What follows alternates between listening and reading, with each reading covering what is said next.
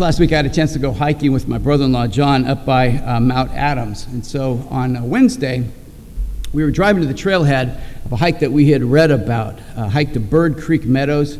And they said it had a great viewpoint over Hell Roaring Canyon. And who wouldn't want to see Hell Roaring Canyon? And so we drove out of Trout Lake, and we were on paved roads. And then all of a sudden we were transitioning to gravel Forest Service roads, and we drove up through the forest, and some of it had been burned back in 2015. And then we came around a bend, and all of a sudden there was an enormous gate right across the road. There hadn't been any notices, there hadn't been any warnings. All of a sudden a gate. All of a sudden our plans for that day changed very abruptly. Well, over the last 18 months, we've all had the experience of our lives changing abruptly. The COVID pandemic has impacted everything, and that includes our faith. And so even as we trust that God is faithful, that God is steadfast, that God's love endures forever, everything else has shifted. So this morning we've asked 3 people to share about how their faith has been impacted, how it's been challenged, how it's been changed. And it's an opportunity for each of us to reflect on what's shifted in our lives and in our faith, and where this journey as followers of Jesus will take us next. So we're going to hear first from Lori Nussbaum. She's going to join us via Zoom, and then from Paul Rondema, and then from Kim Brandt. So, Lori.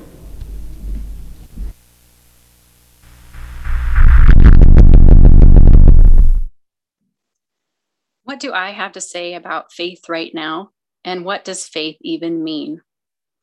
Over the last few years, I've had a lot of unanswered questions about what it means to be a faithful person of faith and an active participant with the verb faith. It seems that faith is a bundle, but the actual product that permeates each of our hearts depends on what brand of faith we let others market to us. And oftentimes the marketing can be self-serving and deceptive. Belief, trust, conviction, action. Get your strong, sturdy faith today and keep it close by at all times to use in case of emergencies or threats of danger or potential threats of potential danger that aren't actually dangerous at all. Solve all moral conflicts with a quick spray of this faith. It's only for a select few, but don't worry. We'll let you know if you fit our standards as one worthy to have this brand of faith. We easily forget that every faith bundle is meant to be fluid and living, not a stoic and static weapon to be wielded for our whims. I have longed for safety of body, mind, and spirit, yearned for some sense of greater security and stability. I've been in a near constant state of feeling protective, vigilantly on guard, and always alert. This is exhausting. I've often been held by the Bermuda triangulation of fear, helplessness, and cynicism. Then grief starts to speak, and collective regret for society at large. Then anger and frustration, and I'm back in the Bermuda Triangle. I've wished for some magical sweep of global respect, empathy, understanding, harmony, and humanity, but people keep letting me down, and I keep letting people down. Many evenings are ended with the thought that it's all meaningless and nothing makes sense. Yet there we are again before falling asleep, taking our mostly nightly routine spiritual dip into a pool of scripture on a YouVersion devotional on my phone, taking our dutiful turns to pray every other night, some nights more reluctantly than others, knowing that this routine is part of what keeps the faith bundle living, moving, and breathing, fluid, just as it was meant to be. I've struggled to know how to pray. I don't want to get things wrong the way I feel so many Christians are getting things wrong. I don't want to be one of those Christians. I want to be one of the special, authentic Christians, the true Christ followers, one of the ones who lives what Christ came for. And then I realize I'm failing every day to be a faithful follower. And yet I will keep trying to live out this bundle called faith. And yet I am continually grateful for undeserved free grace as I keep taking half-hearted aim and missing. And yet, even though I keep failing, I will continue to put in an effort, albeit sometimes a very small, feeble effort, to listen, to seek to understand, to attempt to follow through, and to set out to be faithful in the small things and the big? Is it okay to splurge for a couple half gallons of Tillamook or Breyer's ice cream? Should I be buying food to serve the poor instead? Is it okay to replace our 20-year-old refrigerator that's on its last leg when there are people living in tents just down the street? I don't know. Yes, I bought the ice cream. Yes, the new fridge is on its way. Perhaps there is more to being faithful than self-righteous self-denial. I'm not convinced we're coming out of the pandemic just yet. Today, I feel like we are in the middle, or perhaps merely the long beginning of an extended pandemic experience. Yet through and despite all this, I still have hope. Mainly, my hope has been coming in the form of natural beauty, growing things, trees, flowers, vegetables, berries, deep aqua water tones against the white froth of rapids, sunlight through trees. I also feel hopeful when I see my kids loving each other deeply, and when I experience kindness, and when connection confidently presses up against isolation and tells her that she will not win.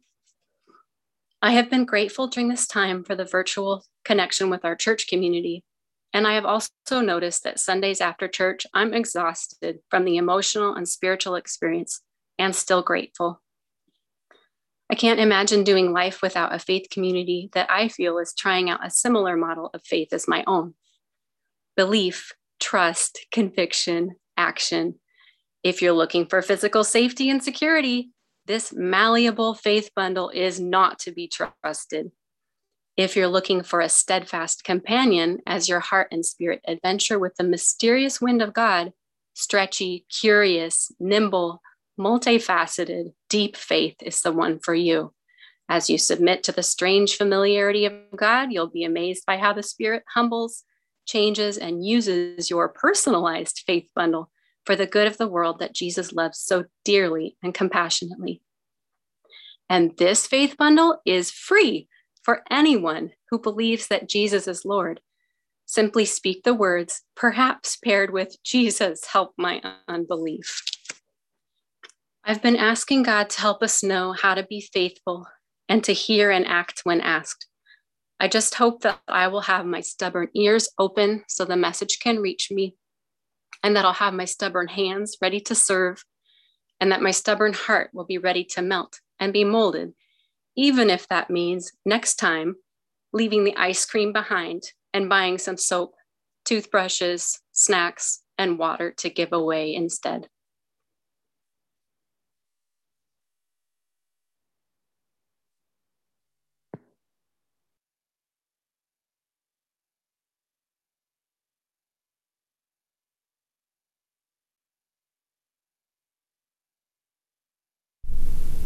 I'm an introvert. It's true, I teach 8th and 9th graders, and it's also true that I embrace the nuttiness that such an endeavor entails. But were it not part of my job, I would be perfectly content hiding away.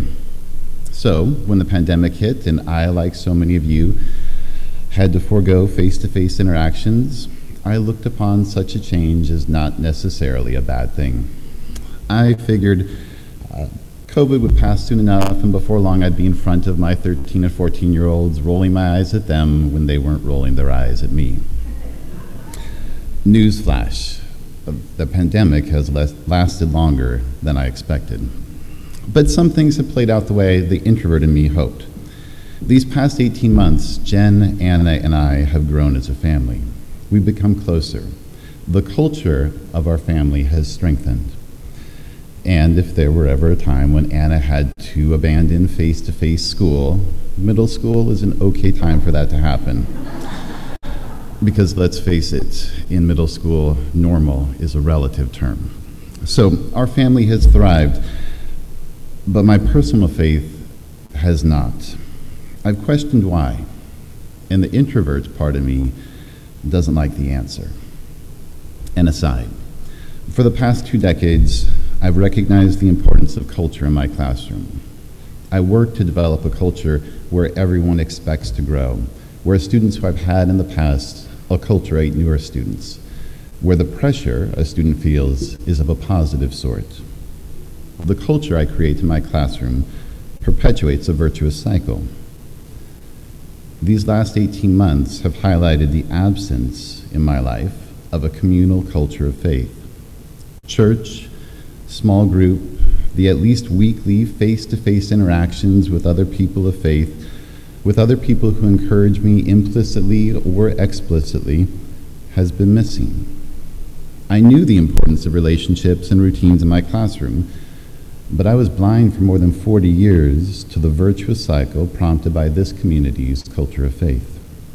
As my personal faith has atrophied, I become aware of how much the culture of PMC and our small group has impacted me, and how much the absence of those face-to-face interactions has hindered my spiritual life. Another aside, I coach cross-country and track, and I often remind my runners about the importance of running with teammates, of training with the team, people who are going to push them to run faster and run farther than they ever would run on their own. I'm a stubborn man. Jen would tell you that if anyone is going to run too hard and too far, especially in the heat, without other people encouraging them, it's me. In my faith, I'm stubborn also. I still read the Bible by myself.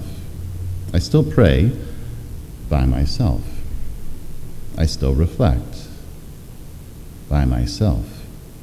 But I haven't sought other people of faith to push me to run farther and run faster. I know. I could seek other ways to get that interaction, to immerse myself in the culture that I know is good for me. But I'm an introvert. It's easier, so much easier, to stay at home, to unplug my computer, to hide. If the Apostle Paul is right that we have a race set before us, I haven't been running a good race.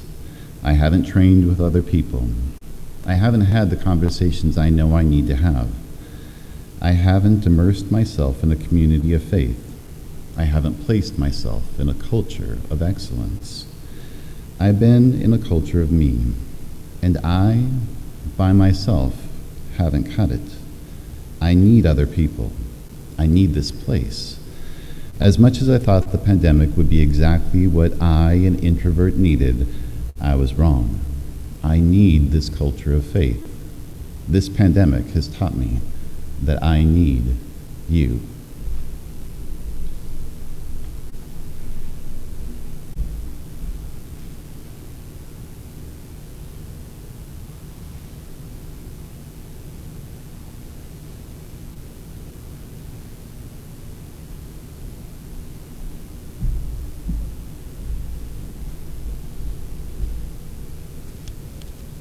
To start by saying it's very humbling to follow those two people. I'm kind of nervous. You know, during the last year and a half, I've seen the Columbia Gorge 2 or 3 times, the Wallowa Mountains for the first time, Glacier National Park with my son, and they were stunning. But this view from here is probably the most beautiful thing I've seen in a year and a half. I went through the initial isolation of the pandemic as a new widow, living by myself for the first time in my life, and couldn't decide whether I was glad my husband was spared going through this, or whether he, with his quiet and almost hermetic pre-pandemic life, would have been of all the people I know most suited to navigate this time. I never decided. I just missed him and his touch and his unique wisdom and perspective. And when I saw others lose their beloved partners, parents, friends, my first reaction, besides heartbreak for their loss, was heartbreak because most couldn't gather everyone around them, everyone they loved, to hold them with their actual arms, to spill their tears on each other's actual shoulders. But I was impressed by how so many rose to the pandemic's challenges, buying each other groceries, making each other cookies, sharing each other's playlists, making each other masks, and staying out of each other's space. This church and all those around me just figured it out. I was surprised by how little I was able to focus on what I couldn't do, and was able to be glad for Zoom and phones And the front deck Merlin and the kids built me for Mother's Day, or at least at Mother's Day, in 2017, which became my living room and dining room when I needed in-person company. Unable to see my mom in person, I was grateful for those who went to work every day and took loving care of her, putting themselves at risk to do it. I work at OHSU, caring for folks with opioid addiction at an outpatient clinic. In February, we were starting to get ready to gradually phase in telemedicine. In March, we phased it in over not much more than 25 hours from 0 to 100%. And with sudden and timely rule changes from what I always think of as the stodgy old drug enforcement agency to allow treatment of drug addiction at a distance, we were seeing patients across the state who could never make it into treatment any other way. And yes, you just heard me say something good about the DEA. Don't hold your breath. They have their space. How did I change spiritually since March 2020? Did I always feel God's nearness? I did not. Did I always know God was near anyway? Pretty much. There was so much to pray for, so I prayed a little more. I try to pull out my church directory, the app, any day that I remember to, tap random faces and pray for you. I prayed for people who couldn't mark the passing of their loved ones in any of the old familiar ways. I attended funerals of the famous on TV and memorials of the less famous on Zoom, and I was blessed by each one. Above all, I think, or at least I hope, I grew in gratitude, and hope I grow in the grace to navigate hard times that will almost surely come again if I live another 10 or 20 years. Excuse me. The pandemic is not in our rearview mirror yet, at all. We still have a duty of care, of love to our neighbors down the block and around the world.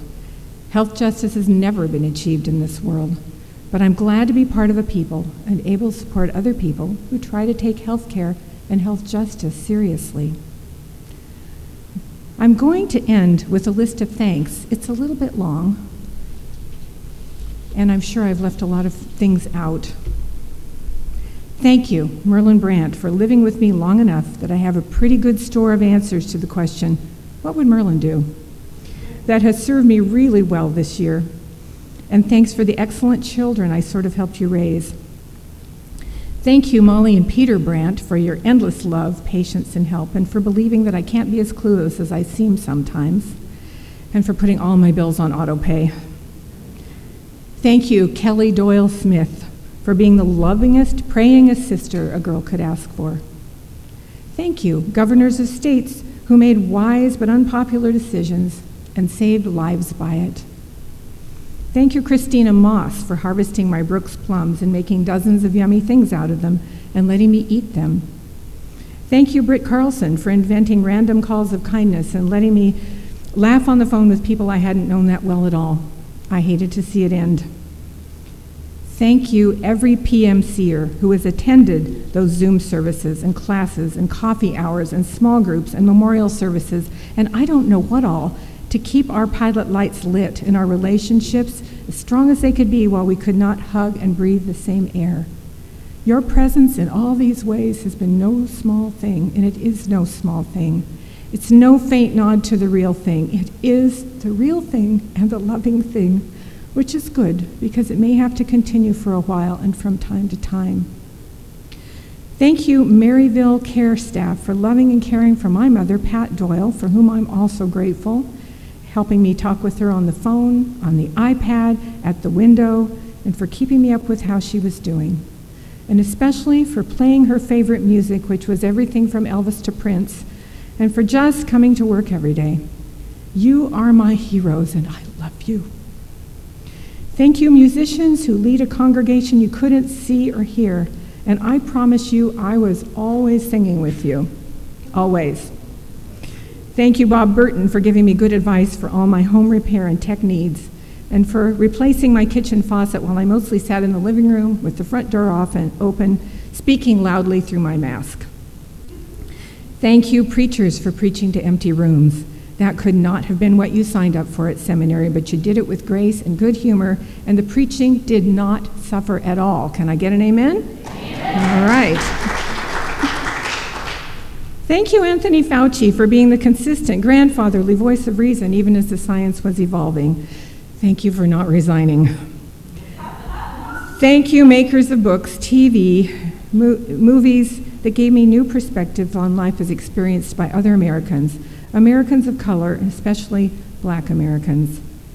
Thank you, patients at my clinic, at a distance, who are kind and grateful when I am half an hour late, and who treat me like I'm an angel when I'm only giving them the respect they deserve for being made in God's image and surviving and seeking help.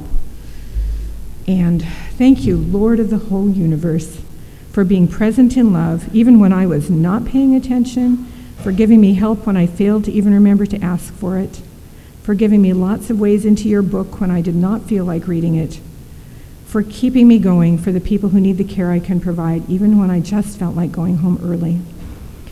Thank you for your beloved community, and may we never cease to behold your beauty, Lord, the source of all beauty, and to give you thanks and praise. Through Jesus, whom it is our privilege to know. Amen.